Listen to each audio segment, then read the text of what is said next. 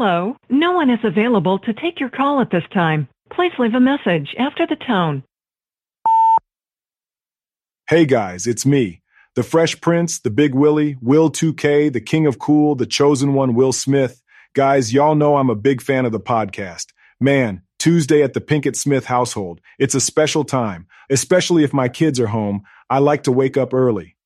You know, I'll meditate and I'll make a unique green smoothie for Jada and Jaden and Willow. And I'll say to them, drink up, it's time. And they will imbibe that smoothie and they'll come out of their rooms and we'll sit in a circle around the red table. Everybody knows about the red table. My God. But it's not time for red table talk. Hell no. Instead, we like to join hands, we close our eyes, and we press play on the latest episode of Don't Praise the Machine. Because that show, man, it takes us places. It speaks to each of us in a very real, in a very profound and personal way. And it calls on each of us to be who we truly are. You guys know that I am being called on in my life to be a river to my people. And your show is a big part of that. So I want to thank you both. So I leave that with you.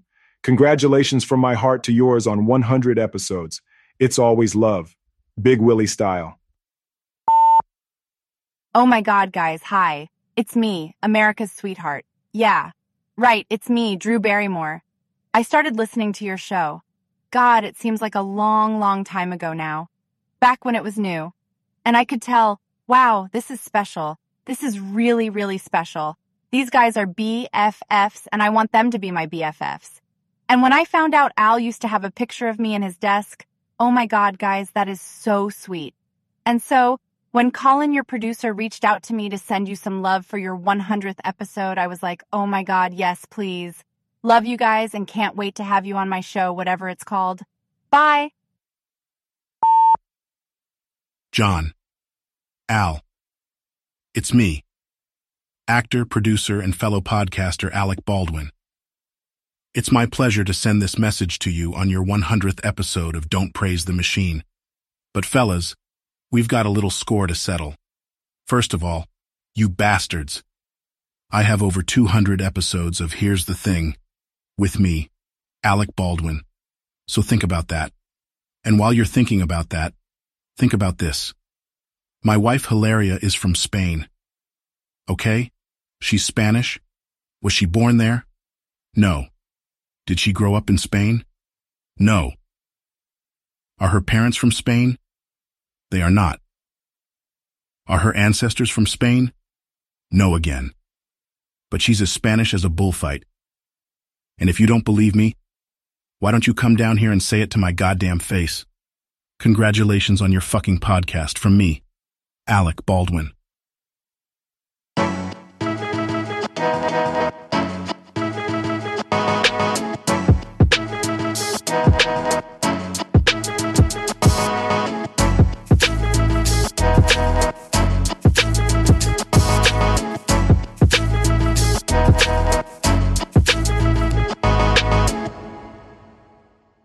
Hi, everybody, and welcome back to Don't Praise the Machine. This is episode number 100. I'm one of your hosts. I go by the name Alexander Holland, and as always, I'm sat digitally next to my number one prince of podcasting. He's got to be the one called John Maloney. And John Maloney, I really want to thank the friends of the show who sent their well wishes this week. It is episode number 100. Yeah. And so I want to thank Will Smith, Drew Barrymore, and Alec Baldwin. Yeah.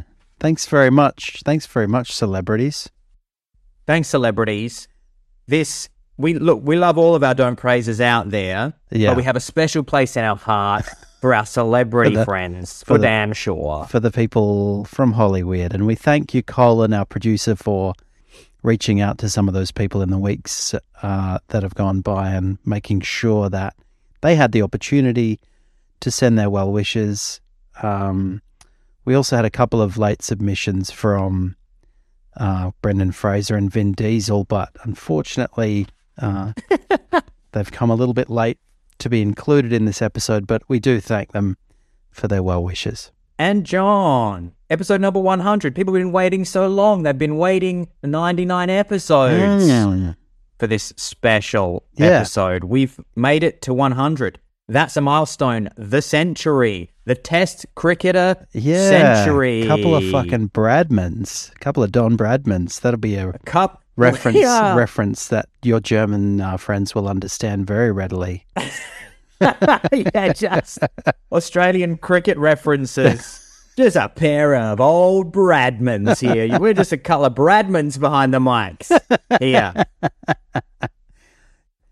I was just going to tell you, I wrote to ChatGPT during the week to get some insights on just how significant a milestone it is. And I said to it, how many podcasts are there that are, what proportion of podcasts, I think I asked it, have reached over 100 episodes?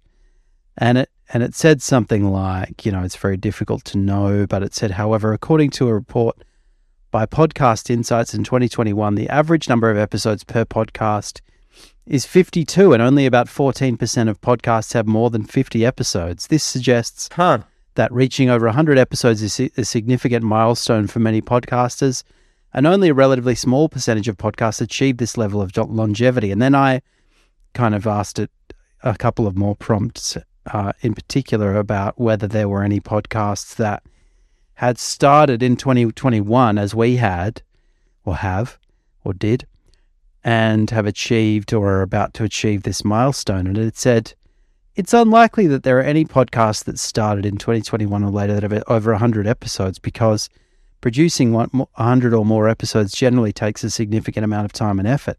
Furthermore, according to available data, the average number of podcast episodes per show is around 50, which suggests that many podcasts may not have even reached that milestone.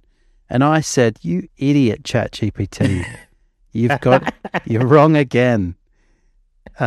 You're too busy filling your response with didactic bilge about the importance of not valuing myself based on how many podcasts I've done to just provide me with facts.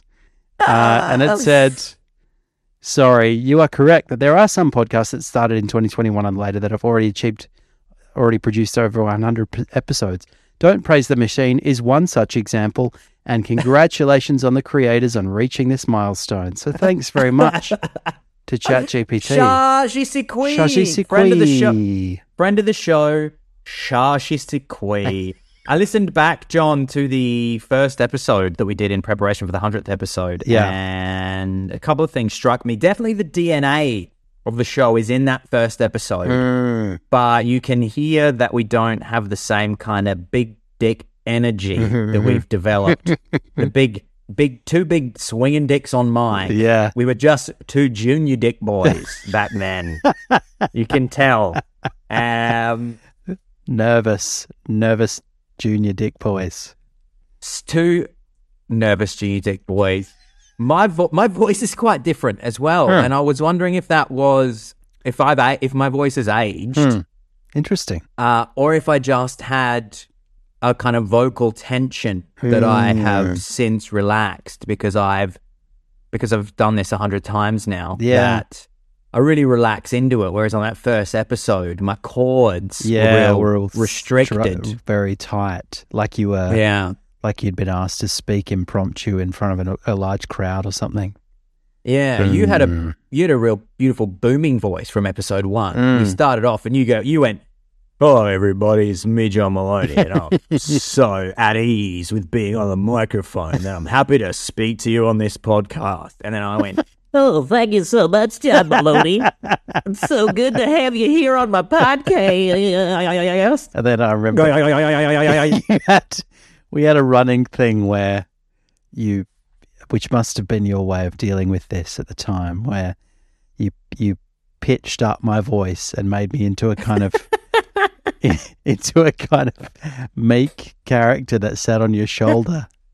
Well, I remember also that the first thing I noticed when we recorded the first episode, and then as I was producing it and editing it, I realized something that I had just never consciously thought about, which is the fact that you have a deeper speaking voice than me. And then we were having a discussion because I was saying that I was gonna roll off all of your low end because I because I didn't like that you were booming through everybody's woofers, and I was real just up there in the people were writing in.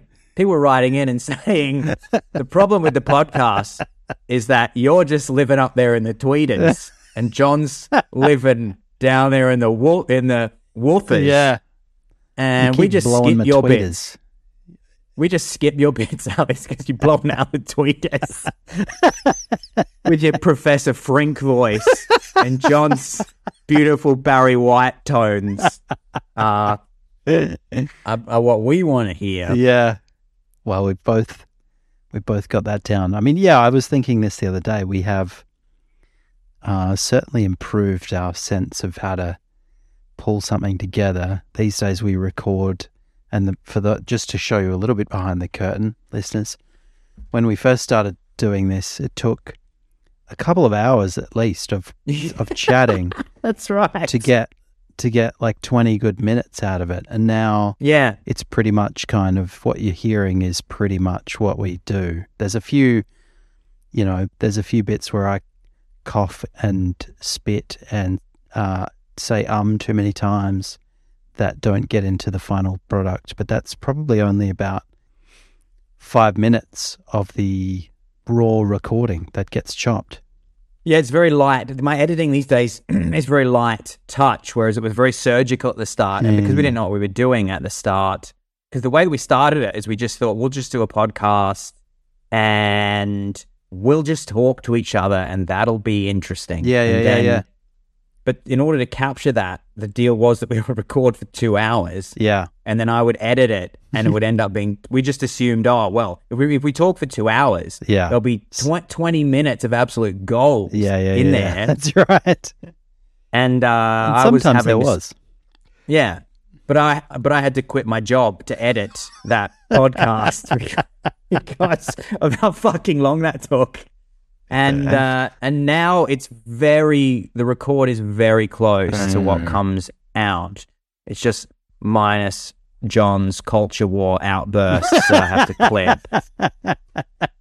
Just because we've made a deal that's not what the podcast is going to be about. I have to clip those out. 45 minutes of me railing against whoever, the group of the group du jour, and then that'll be cut out. But we want to say thanks so much to everybody for listening. Yeah. We'll give you a little bit more at the end. Absolutely. If you've been listening, particularly since the dawn of the show, that's a very DPTM completist. DPTM completist. That's a very humbling. It's genuinely a very lovely and humbling thing. And perhaps it's worth mentioning. Actually, I did receive a couple of nice messages during the week from a couple of DPTM completists, I suspect, just about DPTM completists. One of them is my cousin Kyle, who sent me a beautiful wooden chopping board, which he had made because he's a very handy guy. He's very crafty, and which I am not, so I'm always in awe of people that are. And he had made this beautiful board, but he'd also had somebody laser in the logo and slogan of the Brunswick Spiritual Church. Those of you who are DPTM completists will remember that there was an episode where I went to the Brunswick Spiritual Church and had a fun experience of having my aura read and various other things, and he obviously connected with that app, and so that's like the one investigative journalism episode. It's true. Normally investigative journalism adjacent. Exactly. Normally we're kind of armchair commentators, but that was one where I hit the pavement and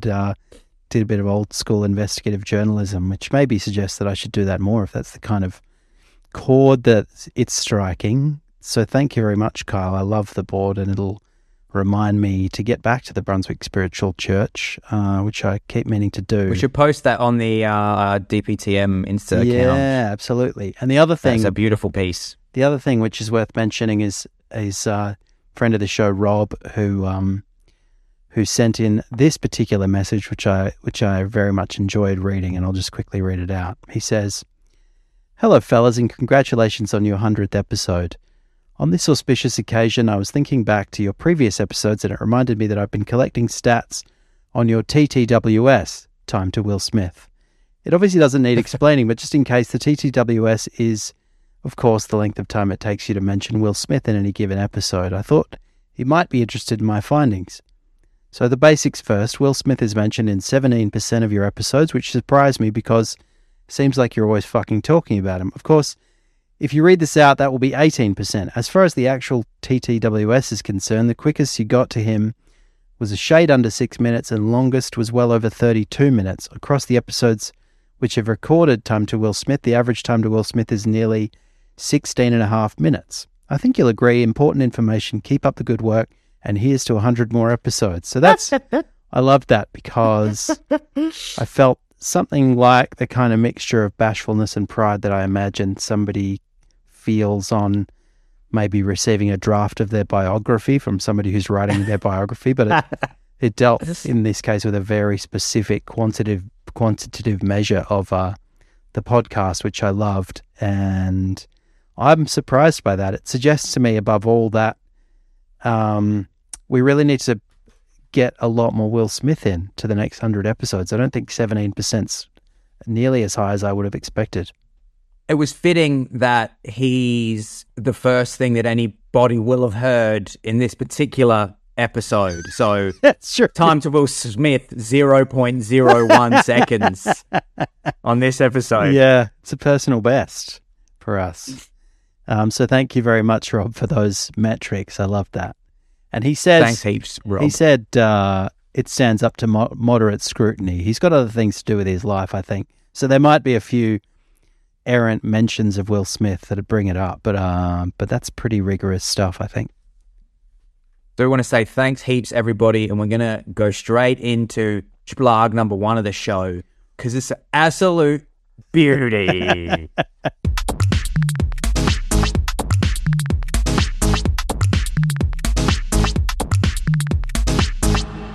What I want to talk about first is a brand new man that I've discovered, and he's absolutely going to become a friend of the show as he goes along his life's journey. And the first thing I want to say is I was made aware of him by my dear friend and friend of the show and DPTMer, Scotty the Dog Robbo Robertson, who sent me an article on this man a few weeks ago.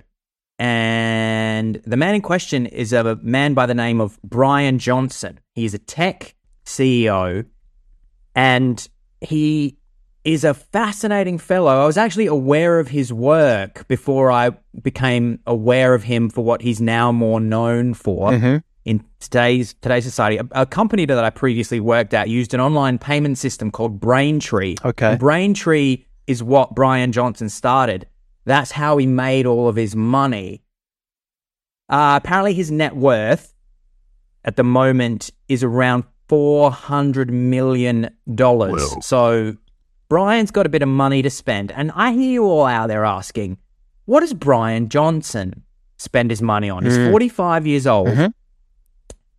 And what Brian Johnson is trying to do is he's essentially trying to freeze or reverse his own aging process, and in the process, reveal to humanity what we can all do to essentially live younger, healthier, more youthful lives, or at least that's what he would claim. Yeah.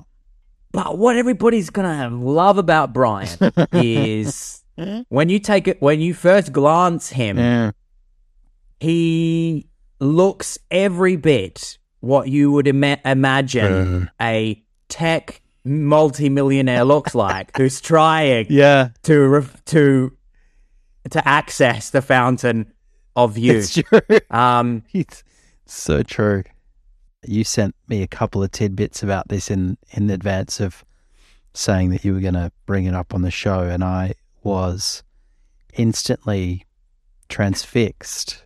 And I did quite a deep dive just looking at interviews that he'd done, and he's I mean, I'm sure you can speak to his character, but definitely his appearance is very much that of as you say, if he had to say if you put him in a lineup and said, which one of these is an eccentric multimillionaire who's trying to reverse the aging process, he would get picked 100% of the time, because he looks like he's kind of from the future, and he's all kind of smooth and youthful and very muscular, and very kind of has this very calm but slightly insane way of communicating, like this sort of this kind of calm intensity to him, which is very arresting. It's quite enjoyable watching him talk about this thing. And he's got a big team around him, doesn't he?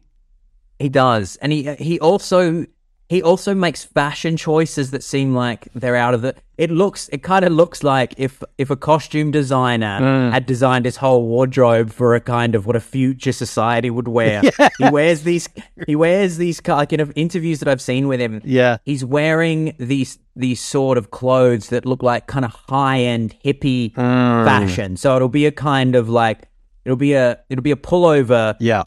That's kind of loose fitting, but looks like it's made of extremely expensive material. Yeah. And then the collar will be kind of cut in such a way that it almost looks like scissors have cut the collar.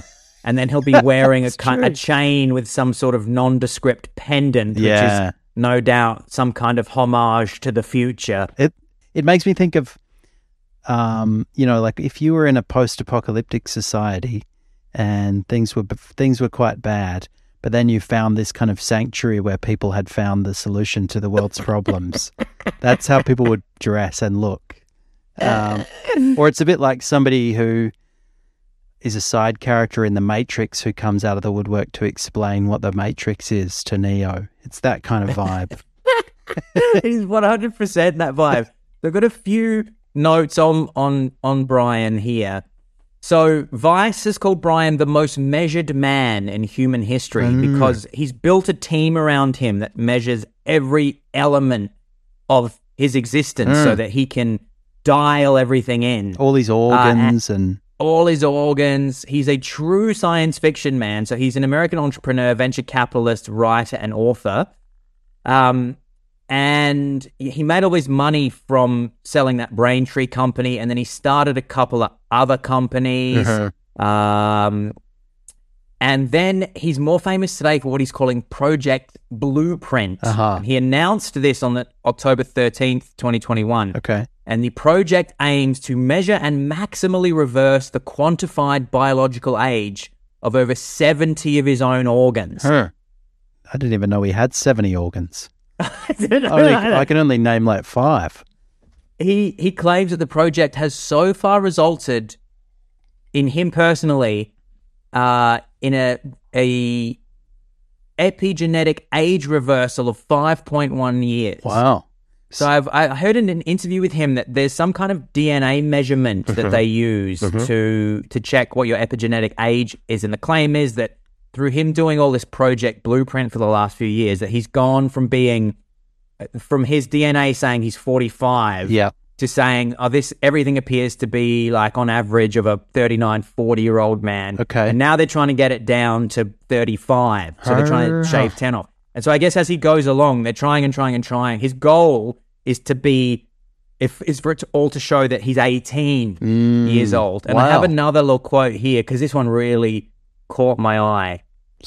I love He this wants so much. to have the brain, heart, lungs, liver, kidney, tendons, teeth, skin, hair, bladder, wait for this, I got these two in bold, penis and rectum of an 18-year-old. I like that specific part, those are specifically named as part of Project Blueprint.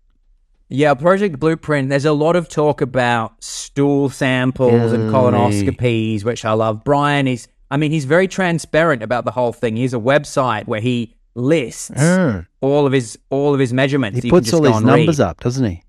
All of his numbers up. And I said, for me, you forget about the heart, lungs, kidney. I will just take the penis and rectum technology, please. I'll have a very decrepit old rest of my body. Yeah. But when I get the trousers down and I touch my toes, you'll know I've had a little bit of Project Blueprint done. Yeah, you have the kind of entry level subscription where you don't. You just get his his ass and dictator. So eventually you'll just be a kind of wrinkled old man with hypertension and heart disease, but you'll have a stallion dong and a really taut buttock. It says here, so for reference, I took all this from Bloomberg and Vice. So Bloomberg and most of it from Bloomberg and Vice. Bloomberg ran an article on him in January this year, and I think that's what gave him, I think, a lot of recent attention. And yes, so he's an ultra wealthy software entrepreneur. He has a team of more than 30 doctors and health experts monitoring his every bodily function.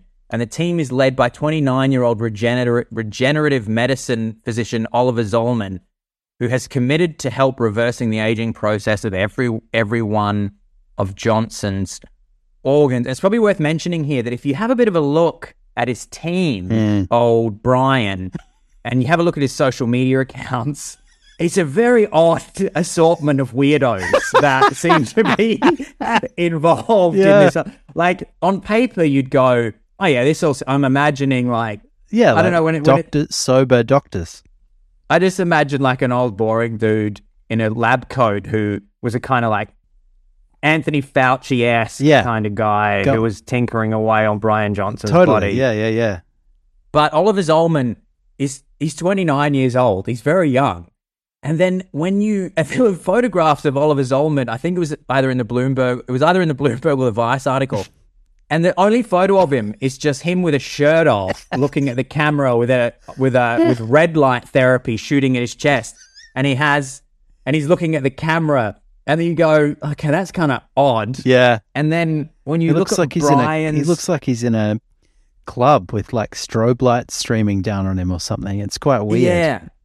And then if you go and you look at photos of Brian, a lot of the photos of Brian that professional photographers have taken for his articles and also ones that he's posted, he's always got his shirt off.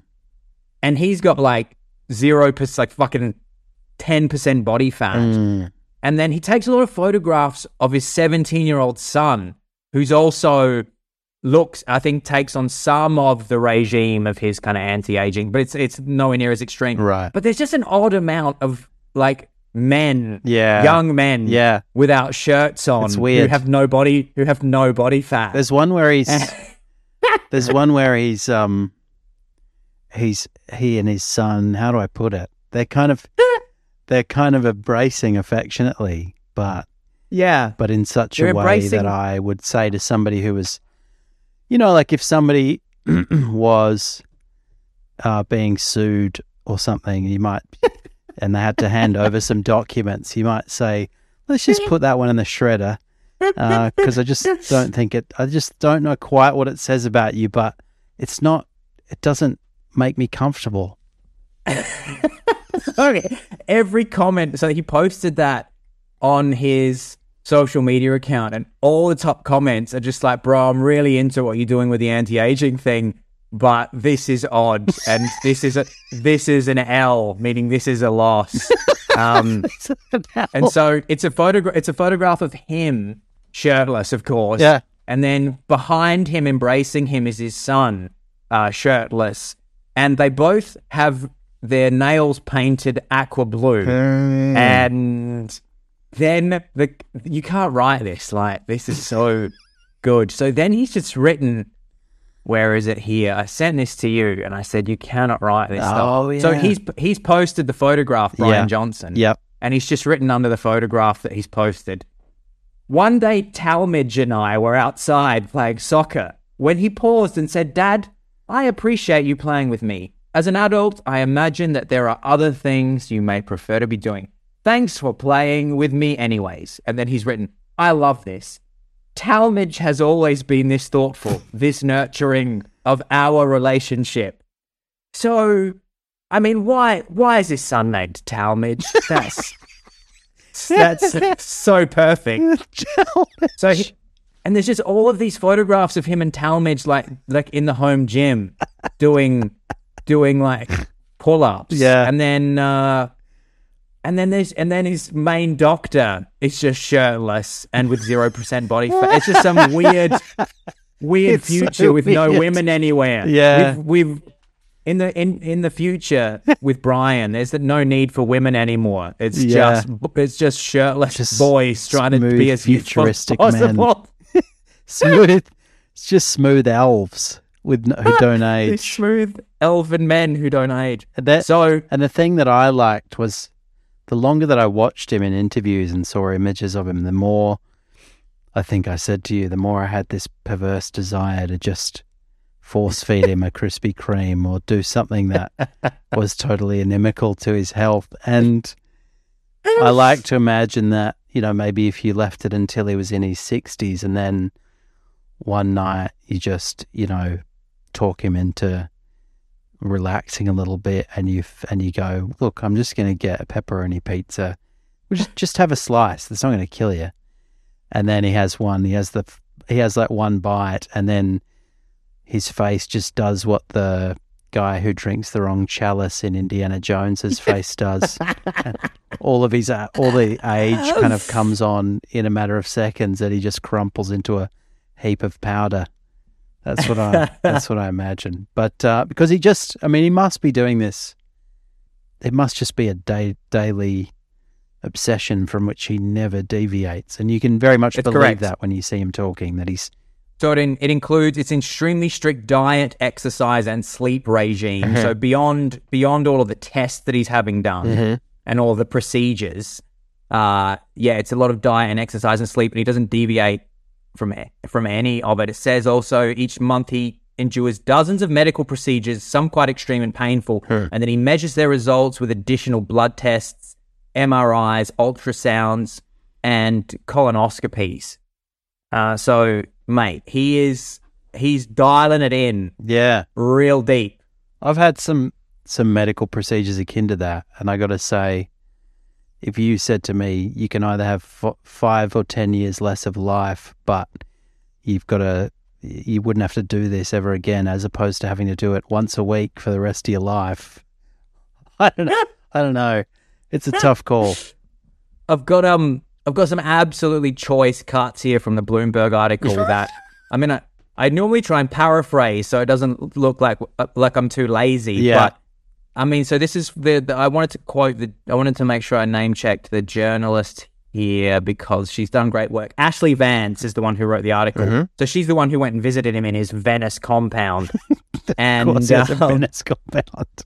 Venice Beach compound. And so she's written, there is a regime and series of measurements for every last part of Johnson's body. He's taken 33,537 images of his bowels, discovered that his eyelashes are shorter than average, and probed the thickness of his carotid artery. Yeah. He blasts his pelvic floor with electromagnetic pulses to improve muscle tone in hard-to-reach places, and has a device that counts the number of his nighttime erection. Of late, he's been presenting as a teenager in that regard as well. Wow. So there's a special machine Yeah. that is checking his morning glory throughout the night. So that's probably a fairly key measure of your epigenetic age, is how many random bones you're getting. Yeah. And so because he's just barring up every night, all night, he's this smooth elf. I like picturing that smooth elf with an erection all night long.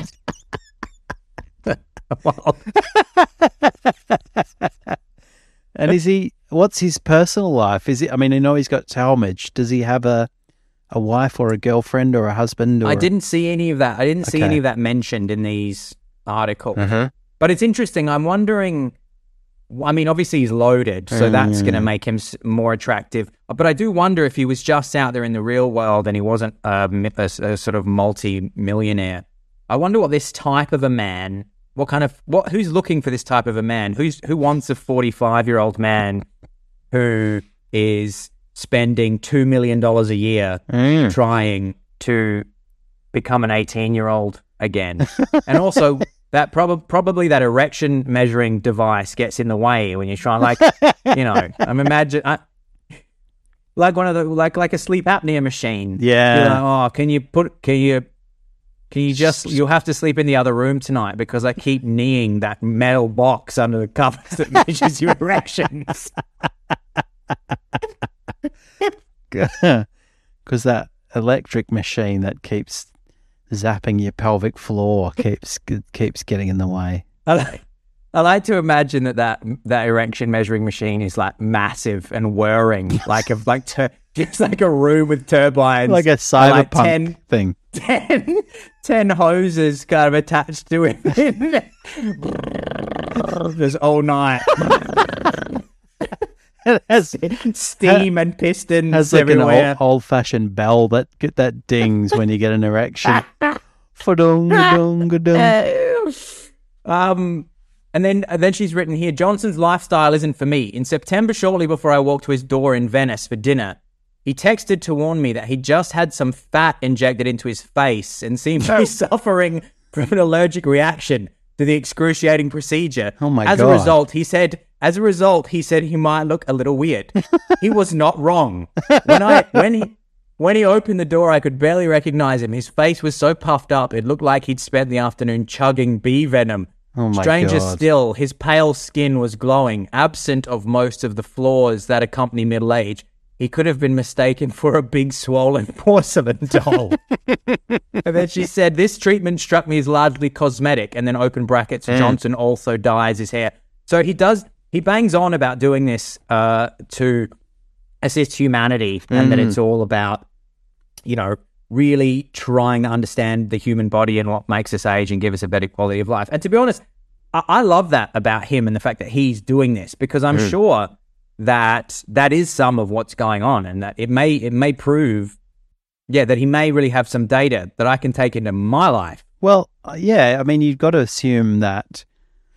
I mean, it's unfortunate because it's a sample size of one, but nonetheless, if I was a biologist, I would be fairly interested in that kind of person who's just gone, I'll take whatever, you say to me is going to be a useful therapy, and I will spend all day, every day measuring the results, and I'm not going to, you can guarantee that I will not cheat. I'm not the kind of person who is in a experiment, but then secretly going off and having garlic bread and not writing it in my food journal.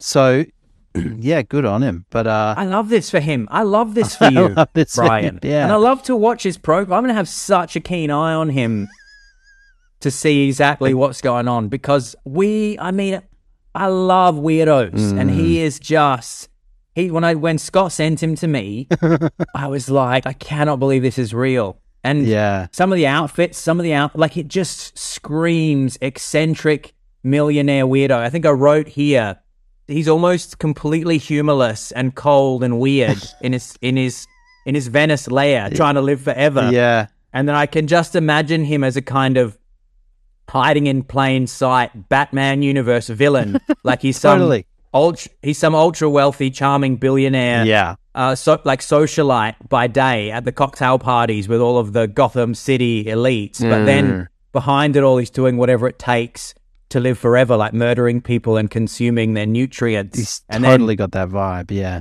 Batman finds out, and then there's just a scene where Batman's tied up in Brian's research facility, and there's a scene where Batman goes, "You'll never get away with this, Johnson," and then Brian just goes, "You're going to help me live forever, Bruce," while holding up a syringe full of a green liquid. It's just exactly that. Yeah, it is. And Brian, I love you so much. I love that you're being a guinea pig for the rest of us. I need better sleep. I want 3 colonoscopies a day. I'm going to go up against him I'm going to market myself as the, I'm going to take a more relaxed approach. I'm going to have cronuts and stogies and just see which one of us carks it first.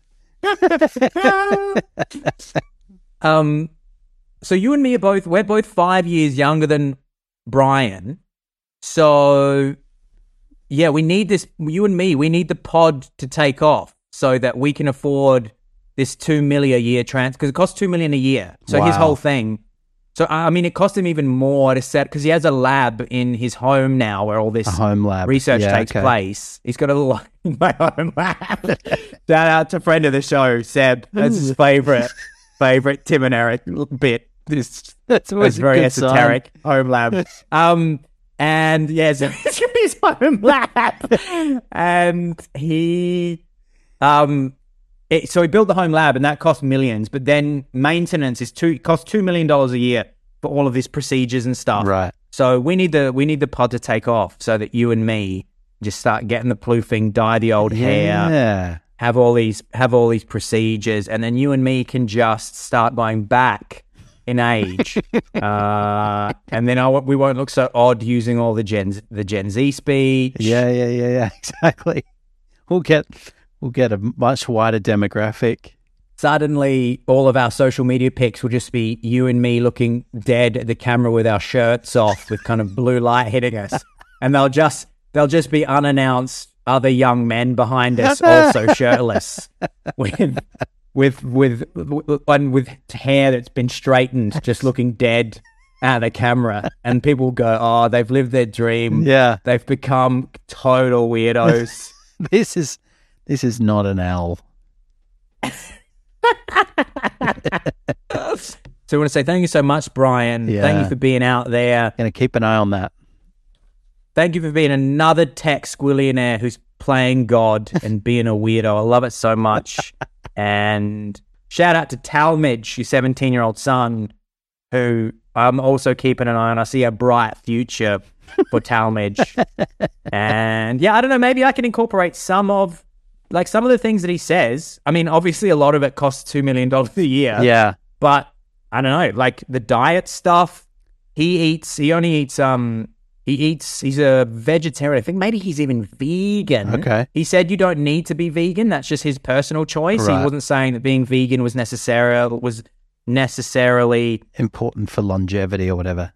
Yeah, for longevity. But he consumes he has to consume so many vegetables to get the nutrients in. Wow. That he now blends them into this kind of dirt. The journalist said that it tasted like dirt because she had some. Oh no. Because it's too much chewing, because the amount that he has to consume to get the calories in, because there's no animal products. He's just like chugging jugs full of vegetable sludge. Is that because he's just exercising an insane amount? I mean, I assume so. I assume he's burning a lot of calories trying to... He's burning some... I think he tries to take in like 2,000 calories a day, okay. But it's hard to get that up if you're just eating broccoli and So he just got tired of having to chew it all. So he makes it into this mud paste and just eats it. And I'm not too far from that. People who know how I eat know that my diet's not too... A lot of what I think eat... Scott might regret introducing you to this guy. Like, my fridge has a few IKEA tubs full of what look like nutrient paste, the kind of soil and green thing that costs like 5 cents a meal, but has the nutrients I need. Yeah. What do you want to say, John, to end this segment about Brian? Well, I'm going to go and have a look at his data as soon as we're done here, because up until now I've had a worrying inability to gauge the epigenetic status of my genitalia, and particularly your anus. Yeah. The mirror wasn't doing the trick. It wasn't. I was just like, it seems fine, I guess, but I want to get some science into it, you know? Most people are squinting at the mirror, looking at their furrowed brow with concern, whereas you're just squatting over the mirror going, "Oh no." That's a 45er for sure.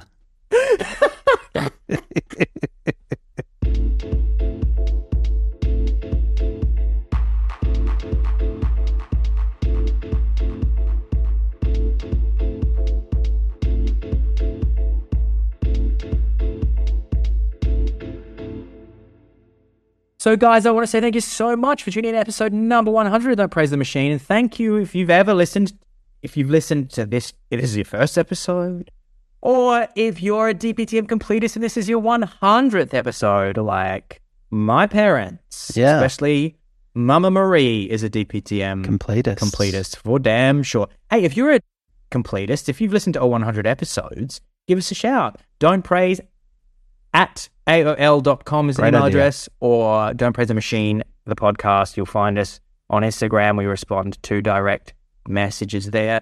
And John, what do you want to say to everybody that's out there? Well, I want to say firstly to my mum, maybe take this opportunity to start listening to the podcast, because Marie's got about 98 episodes on you at this point. I think my mum was disturbed by some of the early content and didn't want to know more about me than I was willing to present to her face to face. But I think now's the time to jump back in. And I do want to say what a wonderful time we've had. It's a great part of my week preparing the podcast, and even after 100 episodes, it's still something that I look forward to each week. And we love hearing from you, the Don't Praises, during the week, and we love putting up content on the Instagram account for you during the week. And of course, we love coming up with new hot blogs for you every week. And so we hope that there's many more episodes to come, and we love you and we thank you. I have a little bit more free time than John, and so it's definitely going to be coming. Even if John bails, I got nothing else going for me. So this is if it ends up just being me in a bunker in the desert, with a little satellite radio, with a satellite Wi-Fi connection, spitting it out once a week and chattering about conspiracy theories in the end of the world. Just a shortwave that somebody briefly gets as they drive past on the highway. Then it's gonna be there. And I echo John's sentiments. It's been a true joy. It's a really fun part of my week, and we get lots of beautiful feedback from all of the people who listen, and it's a great opportunity for me and John to catch up, because we obviously live on different sides of the world now. So I want to say I'm giving you a handshake and a hug through the screen. Oh. John's giving me the wanker symbol and doing the finger to me right now. I would never. I have to cut this out. Yeah, and just putting eggplant emojis up on the screen. Eggplant splash emoji sad face. Eggplant splash emoji sad face on the screen. And here, guys, we say that's been a great 100 episodes, and here's to the next 100. Can't wait to see you at episode number 200. And don't you be turning off the wireless just yet, because John has made sure that you guys have a real special message to enjoy at the end of this episode. So we want to turn it over right now to one of the best friends of the show who sent us a very special message organised by John. Thank you so much, everybody. He sent us a message. Those of you who have been listening for a while will know. Way back at an earlier milestone, which now we've left very much in our dust, episode 50. And so I brought him back for this first triple-digit episode of Don't Praise the Machine. Here he is. Well, stop the presses, everybody. Stop the big news. It's the 100th episode of Don't Praise the Machine, or, as I like to call it, DPTM. It just seemed like yesterday it was the 50th episode, which I was honored to be a part of for the video. And it literally does seem like yesterday. Okay, now I want to, if you don't know what this is about, John Mahoney, him and his buddy who live in another country, they get together once a week and talk shit about pop culture and stuff like that, which seems like a very funny idea. They get in there, they record, they're old pals, and they live in different countries. So that's the miracle of podcasting. You get two guys in two countries who have nothing to do, and they get together and they talk to each other. They make a podcast. They talk about pop culture, technology, and who doesn't want to hear about technology? I mean, that's something. Yeah, and daily life. Man, these guys' daily life. You can just tell it's a super exciting life these two fellas have. Anyway, whatever happened to 1900 numbers? I'm not even sure what that means. 1900 numbers. Maybe I'm too old for the podcast. Or those raps they'd put in movies to explain the plot. Oh, okay. That's a good idea, actually. And I think they've done that, right? I don't know. I got to listen to these guys. What the fuck is wrong with James Corden, etc.? That's a hell of a topic right there. That's a good fucking topic. Well, boys, have fun. Keep it up. And for all I know, there's one boy and one girl, whatever there is. Let's not even go down that road. Guys, and I call everybody buddy. I just did a Comic-Con here. And, the Comic-Con, you get a lot of strange, different personalities, you should say. And there's often times where I'm not 100% sure, and I shouldn't be, how to address people. And I just call them all buddy. Man, woman, or child. Hey, buddy, that's a little tip for the podcast right there. That's an excellent tip to put on Don't Praise the Machine, or DPTM. Seriously, though, good luck, guys, and congratulations. It's a big deal. It's a big deal to get on the phone with a friend 100 times. But then to record it and put it out there, I mean, that takes a lot of nerve. Have a good one. We'll see you at 150.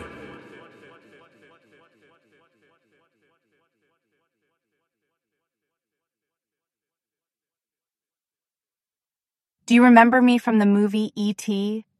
I played a small girl who lived in a family that found a deformed boy that lived in the basket of a bicycle, and the whole town was angry at him because he had taken all the light bulbs out of their refrigerators and shoved them in the tips of his fingers. In the end, we had to drown him in the local lake as the moon shone bright behind us. I will always remember his most memorable line. Please, don't drown me. I'll give back all of the light bulbs.